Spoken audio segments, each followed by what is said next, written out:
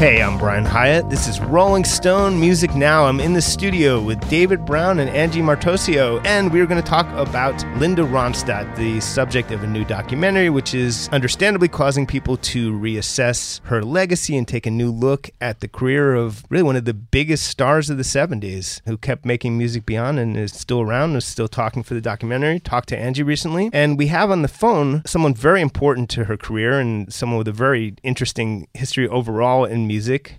Peter Asher, her producer and manager, some of the biggest periods of her career. Peter, are you there? Yes, I am. Hi.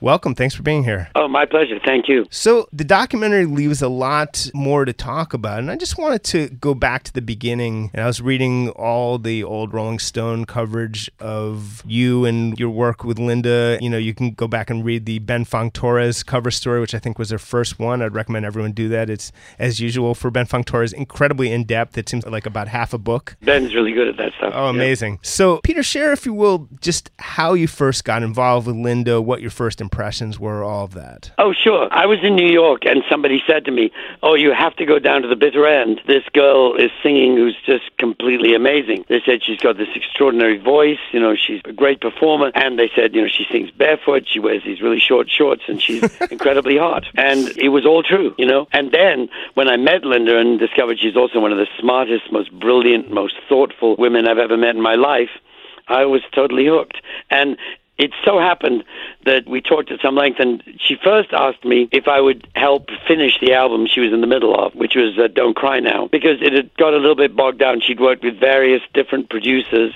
and various boyfriends had been involved, and, you know, various people had been involved, and it was just slightly muddled. So I happily volunteered to do that. I thought she was terrific, and I would love to help in any way I could. So I did that first. And then, in the course of that, she was also in the process of separating herself from her manager at the time, Herbie Cohen. And so she then asked me, because she knew I was a manager, obviously, because I was managing James Taylor at the time, she asked me if I would be a manager, and I was thrilled to accept the job. So I ended up becoming a manager and producer, and then the next album, after Don't Cry Now, on which I produced some tracks and helped to pull the whole thing together, the first album we did together from beginning to end was the next one, which was, when it came out, we called Heart Like a Wheel. And obviously, You're No Good was a very important song as a hit, but also as a little bit of a change in direction for her. She always, I think to this day, describes her as a ballad singer. As well as she sings rock and roll, in my view, I think she's one of the great rock and roll singers of all time. I mean, she's just one of the great singers of all time, in my book, in any field. But yeah, she prefers singing ballads. I think she might have even been happiest when we did those, you know, the albums with Nelson Riddle of classic American songbook ballads. But in general, any of those albums that we did, you can kind of assume that if it's a slow song, it was Linda's idea, and if it was a fast song, it might have been mine. Given her druthers, she would probably have made all slow song albums, I think. Anything she puts her mind to, she sings brilliantly, so she can do anything. It's fascinating because she got so good at belting. Oh, yeah, ridiculous, insane. I mean, that You're No Good vocal is incredible. Tumbling Dice was incredible. Heat Wave was, she nailed that stuff. And let's hear You're No Good for a second if we can. Feeling better 'cause I'm over you. I learned my lesson. Peter, we were just talking, it's David Browne, we were just talking about this on the way over about Linda's career and that amazing run she had in the 70s and how, you know, she was like one of the biggest rock stars, you know, on the planet there for a while. Yes, she was. I saw a couple of those Mad Love shows myself, and she was amazing. Then she switched. She basically said, I don't want to do rock and roll for a while. I want to do operetta, and then, you know, Mexican music. And as a manager, like, how did you feel about that? My feeling was she'd earned the right to sing whatever she wanted, and I would support her fully in that aim. But I cannot pretend that I was prescient enough or clever enough to know how successful it would be. I mean, that's the astonishing thing. The record company were deeply worried when she said she wanted to do the Standards album, which, you know, no one really had done at the time. Though actually, of course, Ringo did some years earlier. But other than that, it was not a common thing. Since Linda, of course, Rod Stewart and a whole bunch of other people did it afterwards. But when she's determined to do that, the way she described it, by the way, was she said, I want to get those songs out of the elevator, which she meant the only place you really heard them was in a kind of Muzak version, you know? No one took them seriously. And she said, they are such beautiful songs. People will love them. We have to do this. She was totally committed. She had to sing it. So I was entirely on her side. One of the things I learned as Linda's manager was when I took her on in the first place, some people were actually saying, oh, she's a bit difficult. She wasn't difficult at all.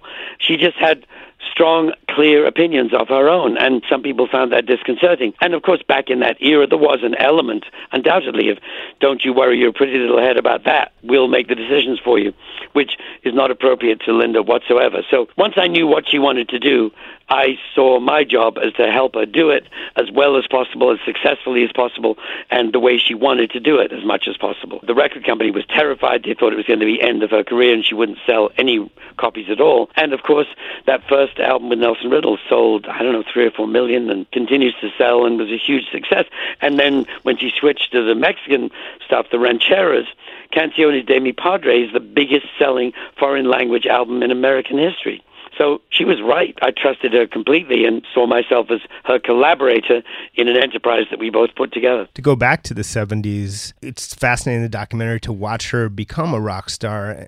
And I am fascinated by this thing that she was so good at singing Tumbling Dice, that later at singing Elvis Costello songs is unfairly maligned at the time by rock snob critics, apparently, but including Elvis Costello himself. Yes, well, Elvis was deeply committed to obnoxiousness at that point in his public persona. He actually did kind of go, well, sorry about that, I'm sure you understand, and I did. So I like Elvis very much. I think he's a genius, and we did have a frank discussion about that. And he also thanked Linda and me because, at the time, it made him money, which he desperately needed. So he was grateful, and he's a wonderful guy. So let's talk about selecting material, because a lot of people in a probably sexist way seem to assume back then that you were picking it all, but it really was primarily her, but also a collaboration. Yes, and exactly. It was really irritating because I had to explain it all the time. People would assume there was some, Svengali Trilby trip going on, and there wasn't. We both chose songs. I would say she chose the majority, and, she's really good at it. I mean, and indeed, I later understood that one of the tests I passed, in working with Linda in the very first place, which when she played me Heart Like a Wheel, and, the McGarrigles version, and I said, oh, what a great song, that's brilliant, of course we have to do it. And apparently up till that point she'd be getting like, oh, what can you do with a song like that? And that's not a hit, and, that kind of stuff. And I already knew enough that any suggestion from Linda was worth taking very seriously indeed. When she told me about the McGarrigle sisters, or Warren Zevon, or, I think I met J.D. Souther through Linda. So she knew good songs and good songwriters all along. There were the people we both loved, like Buddy Holly, who we both admired enormously. What was at the core of what would draw her to a song? What drew together these very disparate songwriters and songs that she was attracted to? Oh, that's really a Linda question, but I would say that it's a song that she could believe herself. I mean, she certainly had an ability to take a song and make it sound like she wrote it. So the lyrics would become her lyrics, even though she didn't write them. And I think that was what, she would almost feel, a kind of cosmic compulsion to sing a song. Certainly with the American Songbook ones, Someone to Watch Over Me or whatever, she said, I have to sing that song. It would really be like, I will be unfulfilled, I can't breathe if I don't get to sing that song the way I want to. And it was that strong. A song would be a message to her that she could then reconvey in her own way, and brilliantly so, and it would become her message. I've often wondered, Peter, what's your favorite album of Linda's, of the ones you worked on with her? It might be Heart Like a Wheel, just because it was the first one, and we had such a great time doing it. And From You're No Good on the one hand, let's not forget the genius work of Andrew Gold on that record, without which it would not have been what it was. And all that stuff, the instrumental aspect was a definite co-production between Andrew and myself. So that one, and then Heart Like a Wheel, with the first time I worked with the brilliant arranger David Campbell, who put that string quartet on that song, and that's gorgeous too. So that would be Beck's father for our listeners. I like them all. It's hard to say. What moments stand out in the studio? Because there were a lot of late nights, and it's easy to take it for granted. But watching the documentary, people forget the wonderful way in which records were made in the 70s with musicians in the room and a very organic and human process compared to what people have grown accustomed to. So what stands out? What are some breakthrough moments? Well, that's true, of course, but You're No Good in particular was in a way done in a slightly modern way in the sense that Andrew played most of the instruments on that record and we built it up one layer at a time. And I sympathize very much with the modern way of making records and I love doing it that way. So I've always been into both. I mean, some of them are like Heatwave. I remember this was long before you went habitually used, click tracks or could put things in time or whatever. We recorded a hi-hat loop to make the song perfectly in time because I wanted it to be absolutely rock solid so that Linda could just wail over this totally precision, in that sense, modern sounding track. So I'd cut 2 bars. I got a whole reel of Andrew Gold just playing the hi-hat, the chum, chum, chum, chum, so to get the shuffle right. Picked the bars I really liked, looped them, and of course, back then, a loop meant a physical loop using mic stands and pencils all over the room, so that you could run this loop, and then I got a whole reel of multi-track tape with that loop on it, and that's what the band played to. So they were absolutely locked into perfect tempo. So in some sense, I think some of the things we were doing, yes, we took advantage of the fact we had brilliant musicians, amazing players who would invent great stuff to play. But I also was kind of into a somewhat regimented style of production that in some ways have presaged production methods of today. Yeah, it sounds like what you did with Heatwave is almost a proto-disco technique. We should hear that for a second. Something inside starts to burn in, and I'm filled with... The collaboration with Dolly Parton and Emmylou Harris was long in the works. Yes. What can you tell us about just how that came together? It's a lovely album, and it came out of discussions between the three of them. I mean, Linda and Emmylou are very much best friends, as you know. So I think they kind of went, how do we ask Dolly about this? And then they did, and she was totally into it. I didn't produce that record because the agreement between the three of them was that none of their producers would do it. And it was Brian Hiatt wouldn't do it, who produced Emmy and so on. And so that's George Massenberg engineered it and put it together and produced it. So it's a great record. I love it. And they just had such a good time doing it. They all love each other so much, and they're such different people, There was always Dolly in her perfect makeup and elegant wigs and dressed to the nines. And Linda, who only dresses up for stuff when she has to and comes to the studio totally casual, the exact opposite, like she'd rolled out of bed. And yet they became such close friends, and it was great to watch them working on it. One of the things that I think critics at the time maybe struggled with, given the kind of framework they were working with, is the idea of a singer who didn't write her material, because so much was tied into the singer-songwriter idea. So how much of that was a struggle for sort of critical credibility, the expectation that she would write songs as the artist, whereas she clearly, as Jackson Browne I think says in the movie, that she was an auteur shaping these songs, Yes, indeed. And she made them her own. Yeah, I think maybe that affected the critics a bit. Maybe it didn't affect me at all, but you might be right that that's one reason I don't think she ever quite got her due, But one of the interesting things about this movie is that, as you said in your preface, people are to some extent reassessing Linda's genius and realizing just how good she was.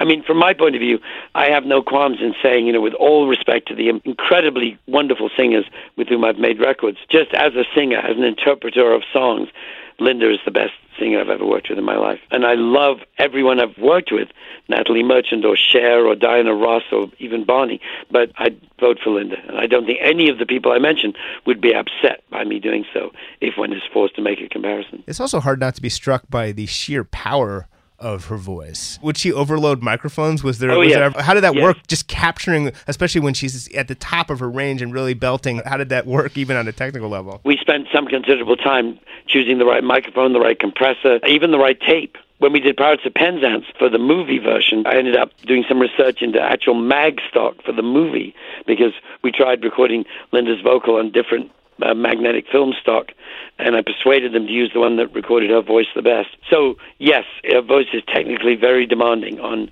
equipment of all kinds, and we would always spend some considerable time working on that aspect of it to make sure I could get the best vocal recording possible. One thing that's tricky now is looking back at a career that's gone to so many places when you have the early sort of folk rock, country rock stuff, the arena rock, the ballads, and then all the stuff that came after, the country stuff. So where was the core of Linda, or was the core that she could do all these things, if you see what I'm saying? The core is singing. The core is songs that she loves. And, she makes the point in the documentary that all songs she was associated with when she was growing up. Wow. That's what she points out always, is that what those songs have in common is that by the time she was 12 or something, she was in love with those kinds of songs. She loved rock and roll. She loved country music. She'd heard it all on the radio. She loved rancheras. She loved the songs her mother loved the best, which was the American Songbook songs. So I think the core of Linda is she's a singer, and a great singer. And as much as she still thinks she could have been better, and took her a long time to learn and all that, she's amazing. I think that's the core of Linda, is being one of the best singers in the world. Well, Peter Asher, you have a new book coming out called The Beatles from A to Z, and I know you'll be on Sirius based on the radio show I do on the Beatles channel. And thank you very much for being here, and we're going to be talking more about Linda Ronstadt. Angie recently talked to Linda herself. Linda has Parkinson's and can't really sing anymore, but she's certainly entirely there, and has been doing a bunch of interviews for this documentary, although she is not closely associated with the documentary, right? That's kind of what she conveyed? No, she made that clear to me too. She's been doing public speaking performances in the last few years, not a ton, and a lot of the audio that you hear in the documentary are those performances being overdubbed. And she was very honest about that. She's like, I haven't had much to do with it. It wasn't my idea. She's extremely modest, and she didn't really know why anyone would want to do a documentary on her. But I was very glad that she decided to talk, because she rarely gives interviews before this documentary. And what stood out in your conversation? What surprised you? I guess, first of all, besides her being modest, she was just very surprised that anyone would want to do a documentary. So when I pressed questions about her career, she would often just say my former life, I keep thinking about it and it's kind of boring to me. So I think these questions are she's used to answering them by now with all these interviews, but she definitely at first was she just doesn't understand why anyone would want to hear about it. My sense of her, and this is from going back and reading, Rolling Stone really chronicled her very, very closely in the 70s. She was very much in tune with the sort of mainstream Rolling Stone vision at the time, which was much more Linda Ronstadt than Led Zeppelin at the time. That was, throughout the 70s, that was kind of the conflict, is that, some of the older writers were more into the sort of mainstream folk rock than what people might imagine it was who don't follow this closely, which is like Led Zeppelin and Queen. No. That's what Cameron obviously brought, is the willingness to do some of that stuff. But anyway, reading this very close documentation, I learned more about her, frankly, from Ben Fong Torres' story than from the documentary. But what I got from her is she's a brilliant person who was dubious about fame and showbiz in a really interesting way. She felt like she could really take it or leave it. And that's what I think came across in your conversation with her. Yeah, there are a lot of moments where I would ask. She was mostly wanting to talk about after rock and roll, when she was dabbling through all these genres. And if I ever pressed her on anything in terms of oh, it's 2019, how do you feel about the Me Too movement? And how was it for you as a woman in the 70s? And she was like, well, sexism was everywhere. And she was very clear about that. As good as Ben's story is, it also must be said that he asks every man around her if they thought about sleeping with her, which I found somewhat shocking in today's context, but then also would say that they all treated it as a normal question, as did Linda, which is just weird. I don't know. Yeah, and her second cover story by Cameron Crowe is the infamous red lingerie cover. And even asking her about that, she's told this story before, but it was really hard for her to be portrayed in that. I think even inside the spread is of her, you can vouch for that, DB, you've seen that. Yeah, that was pretty striking. I saw that when it came out. Yeah. And it was pretty startling in some ways to see. She even told me that Annie Leibovitz brought that outfit, and she said, I don't wear things like that. And she said, oh, well, we'll just try a few and I'll let you pick the photo, which obviously did not happen. But she talked about presentation of her as a sex symbol, which happened not just on the cover of Rolling Stone, but on her album covers, which it's really funny. There weren't music videos. So when you talk about the official presentation of the image, it was the album cover was a much bigger deal. And so it was sort of like she would be a sex symbol for the hour that it took to shoot the album cover and then be back to being herself, which is really interesting. But what else from the conversation stuck out? I asked her questions about the Cub Scout uniform that she performed in, and she told me the entire story of shopping in New York with Nicolette Larson, which I found to be really cool. And we also just discussed the view of her documentary, and I said, what do you think this will do to your legacy? And she said, I haven't the slightest, and just started laughing. Like, she was in a really good mood and was really easy to talk to. Yeah, I don't think she cares. Yeah, she doesn't really care. I think she loved singing, but not anything that came with the singing, and she had no attachment to the arena rock fame she was gaining it, and that's very clear, which is really funny because she was so good at it again. But for her, it was just one thing among many that she could do, and I think that's another thing that's hard for people, especially like the rock writers of the 70s, to get their head around, that rock was like one tiny portion of what a singer might be interested in. Yeah, she definitely suffered from that kind of sexism in journalism back then. And as you talked about with Peter, I think a lot of writers grappled with, during the singer-songwriter era, with the fact that she was an interpreter. There weren't too many really like that, and who were selling that many records as well. It's easy to forget how huge she was back then because it's been so long. There were female rock stars before her, like Grace Slick and Janis Joplin and so forth. But Linda was more massively popular than any of them. And she had several platinum albums in a row, and that just wasn't happening at the time. There's even a point in the documentary where Bonnie Raitt compares her to the Beyonce of our time. Like, what are your thoughts on that, David? Well,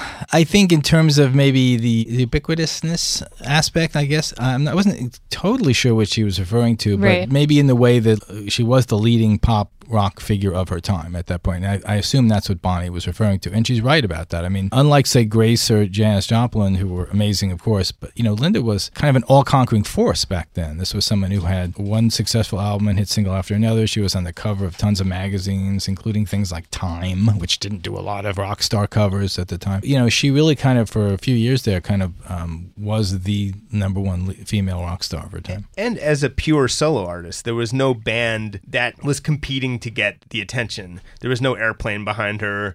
There was no Big Brother. Other than the very beginning, the Symphonies, there was her, and I think that that's significant as well. Right. That was also, I think, part of the problem of the critical response, in the sense that, she used like session musicians from L.A. who were great players. Andrew Gold, as Peter mentioned, and people like Danny Korchmar and Waddy Wachtel. I mean, she had these amazing musicians behind her.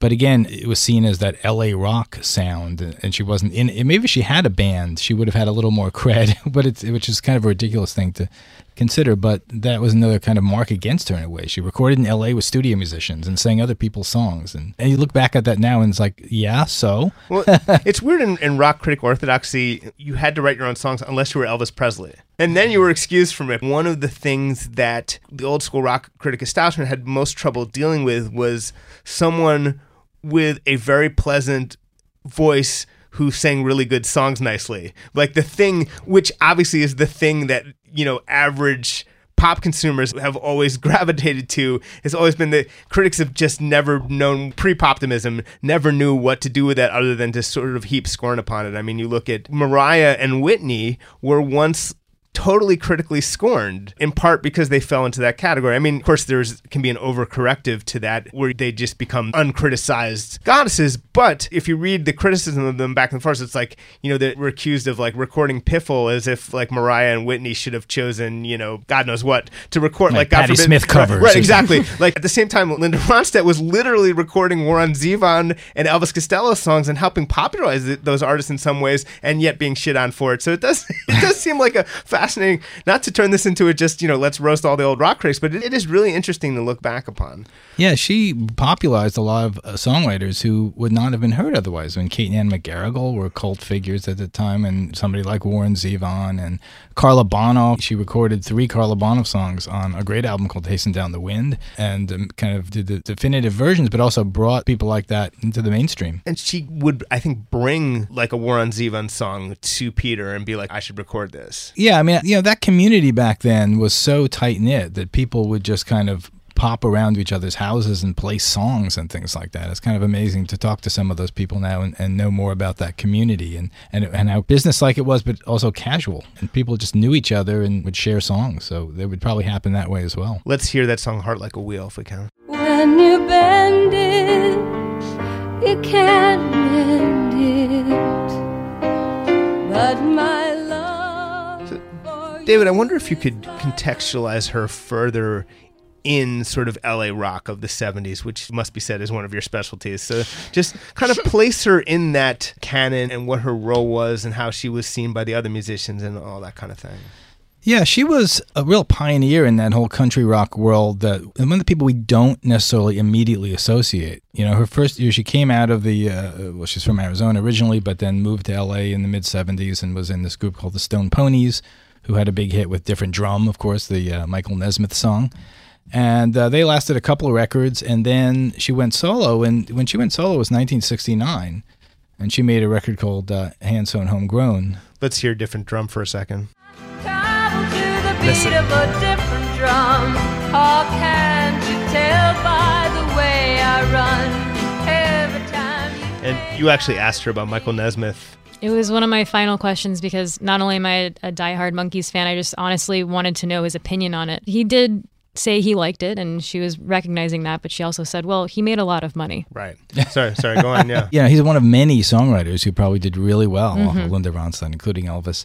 You know, but she launched her solo career in 1969, and if you listen to that first album of hers, it's very much in the kind of Flying Burrito Brothers, Byrds kind of country rock, honky-tonk sound, and she was right there in the mix. She wasn't writing her own songs and so forth, but she was a popularizer of that mix of kind of, you know, L.A. meets Nashville sound that was very new and fresh at the time. And she, of course, was an amazing singer back then and took it to a whole new level. Great example of that is Long, Long Time from that period, a great country ballad, which was from her second record, actually, called Silk Purse. And so right from the beginning, she was laying the groundwork for what the music that would come from in the next decade. sounds like good advice, but there's no I think it's interesting that you do hear, and a little bit of sort of just retrospective thinking, but you do hear that Mexican balladry approach in her early stuff. It was there. In the movie, there's a little bit like Jackson Browne's like, I didn't even know she was Mexican, with this slight sort of skepticism, but it really was there. It's not a myth. Like, that was absolutely informed her approach, and once you understand it, you hear it really differently. The vibrato and all that. But where did it go from there? You know, I think where it went from there was just refining that sound, as Peter said, into records like Don't Cry Now, but taking it in a much more commercial direction in a way, you know, in a way that it would have hard to imagine, say, Graham Parsons making records like Linda did. He was going for a bit more of a raw, rootsy kind of sound, and she took the foundations of that and added this wide range of songs, as we've seen. And so it really is something that functioned alongside the Eagles, as it literally did. What you just said could obviously directly apply to the Eagles as well. Yeah, and she was kind of the female version of the Eagles. I mean, they were all, they were the male version of her, since they came after. They exactly. Yeah. Most of them started as her backup band, right? Which is another really important part of her story. She always had great taste in musicians, songs and musicians. And there's a great clip in the documentary of her doing a version of Fontella Bass's "Rescue Me" with a little band in a club and there's Don Henley on drums and Glenn Frey on guitar. You know, I've heard that song on record for years, but I'd never actually seen a film clip of them doing that together. And that's kind of an amazing example of kind of caliber of players she had. And it's also so fascinating that they've all said all along that when they said, we'd like to leave and form the Eagles, she was like, great, go for it. Like she, I'll get a different drummer. It's fine. Exactly. It's I'll fine. just cover Desperado. It's fine. She had just a great string of records, starting, I think, with, I would say, maybe with Don't Cry Now, which Peter mentioned earlier. There's a great version of Neil Young's I Believe in You on that, which was done up with like a gospel choir and everything. It's a great version. And she had like a string of 4 or 5 records from then on that were not only all hugely successful, but had a lot of great deep cuts on there that people want to explore. Other Kate and Ann McGarrigle songs. She had a Spanish song on one of those records, an album called Hasten Down the Wind. There's a song called Lo Siento Mi Vida. That was a total precursor to what she would do 10 years or so later. Take that, Jackson Browne. Exactly. Yeah. Yeah, I mean, on that record, she also did a Jimmy Cliff song, of which for some of us, Many Rivers to Cross. For a lot of us, like, that was one of our earliest introductions to reggae and to that music. And so she was a real portal to a lot of not just songwriters, but other genres. And of course, back then, a lot of critics would deride her for that because it'd be like, oh, these bland versions of Jimmy Cliff or whatever. But, you know, those are important records because they really did introduce you to a lot of other genres. Let's hear Many Rivers to Cross by Linda Ronstadt. find my way over. First of all, that's lovely. Second of all, can you imagine, I mean, we were talking about the checks.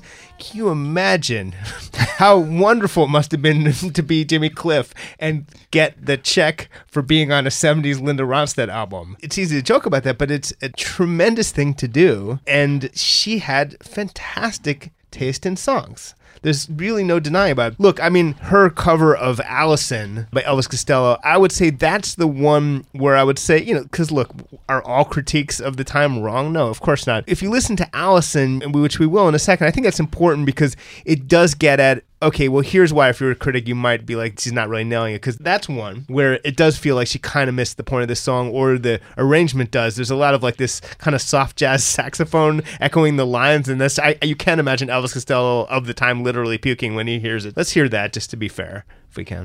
About the way you look, I understand that you were not impressed, but I heard you. I guess the problem is it has like a little bit of like the Bill Murray jazz lounge vibe to it, right? It's just off. But then I would say that rather than being emblematic of her approach, I would say it's actually more of an unusual misstep to misfire that hard. And it's just probably a case of her recognizing really early on this is a really great song, but also not recognizing that in that particular case, not the right singer for it. There's a funny story behind that too, was when Elvis and the Attractions did that famous show at the Hollywood High in early 78, Linda and Peter Asher and a whole bunch of her crew went to that show to check it out because they heard he was the thing. And, you know, I heard afterwards a lot of them were like, uh-oh, this is the future. We don't know if we like this. And that was very threatening. But then right after that, Linda started covering his songs. So she clearly was not threatened. And she went as far as to make, I think we alluded to this earlier, she made what was seen at the time as like a new wave record or her version thereof. Yeah, it was called Mad Love, and it came out in 1980 with a cover of her. Suddenly she had short, kind of punky hair. She's in a phone booth on the phone, and the guy who designed that album cover thinks she was on the phone with Jerry Browne, who was her boyfriend at the time. But that was an odd record. It was an admirable record, and then I think by that point she'd made 4 or 5 albums where everyone had J.D. Souther's song and a rock oldie. There was a kind of a formula that was settling in there, and I think Mad Love shook that up a bit. But it was also kind of her last rock record for a while, and you know, as someone who was around following that of age at the time, it really was shocking when like 6 months or so later we hear, she's going to be in Pirates of Penzance. She's going to be singing Gilbert and Sullivan in Central Park. And you're like, what? And then like 2 years later, she comes out with the Standards album, the What's New album, and then all these other things came afterwards, the Mexican music, several of those records, and they were kind of moves that no one was really doing back then. I mean, every record was suddenly completely different in a completely different genre.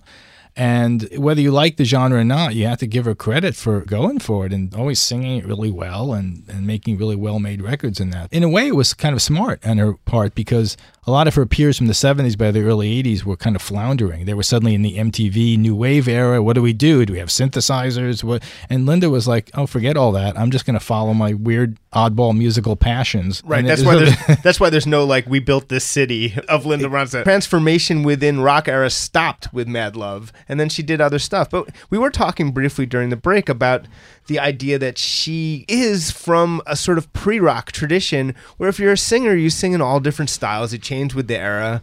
And it's what Elvis Presley sometimes imagined himself to be or wanted to be. You know, he thought early on that rock and roll was just going to be like a little part of what he did. And he'd go on to singing like big operatic ballads and all that stuff that actually is like hideous to listen to for the most part. It's this thing where like, you know, Sinatra did a bunch of different stuff. And if you're a professional, you know, David, you're saying it's like if you're on a variety show, they might want you to sing country. They might want you to sing rock. If you're a professional, you better do it very well, which is what she did. And I think that, again, that's something that confounded people because she was too good at this different stuff, which made people suspicious. Right. She was very facile in lots of different genres, which sometimes worked against her, as that version of Allison showed, that she wasn't always meant for everything. But she also was like a pitch-perfect singer, too, which was also something not cool in rock at the time. You were supposed to have a little bit of maybe raspiness or rawness in your voice, and here was someone who was kind of an old-fashioned belter. And I think, you know, some people couldn't quite handle that either, strangely enough. And they felt like, oh, she was like plowing over the emotions and the songs. And occasionally she did. There's a version of Randy Newman's Sail Away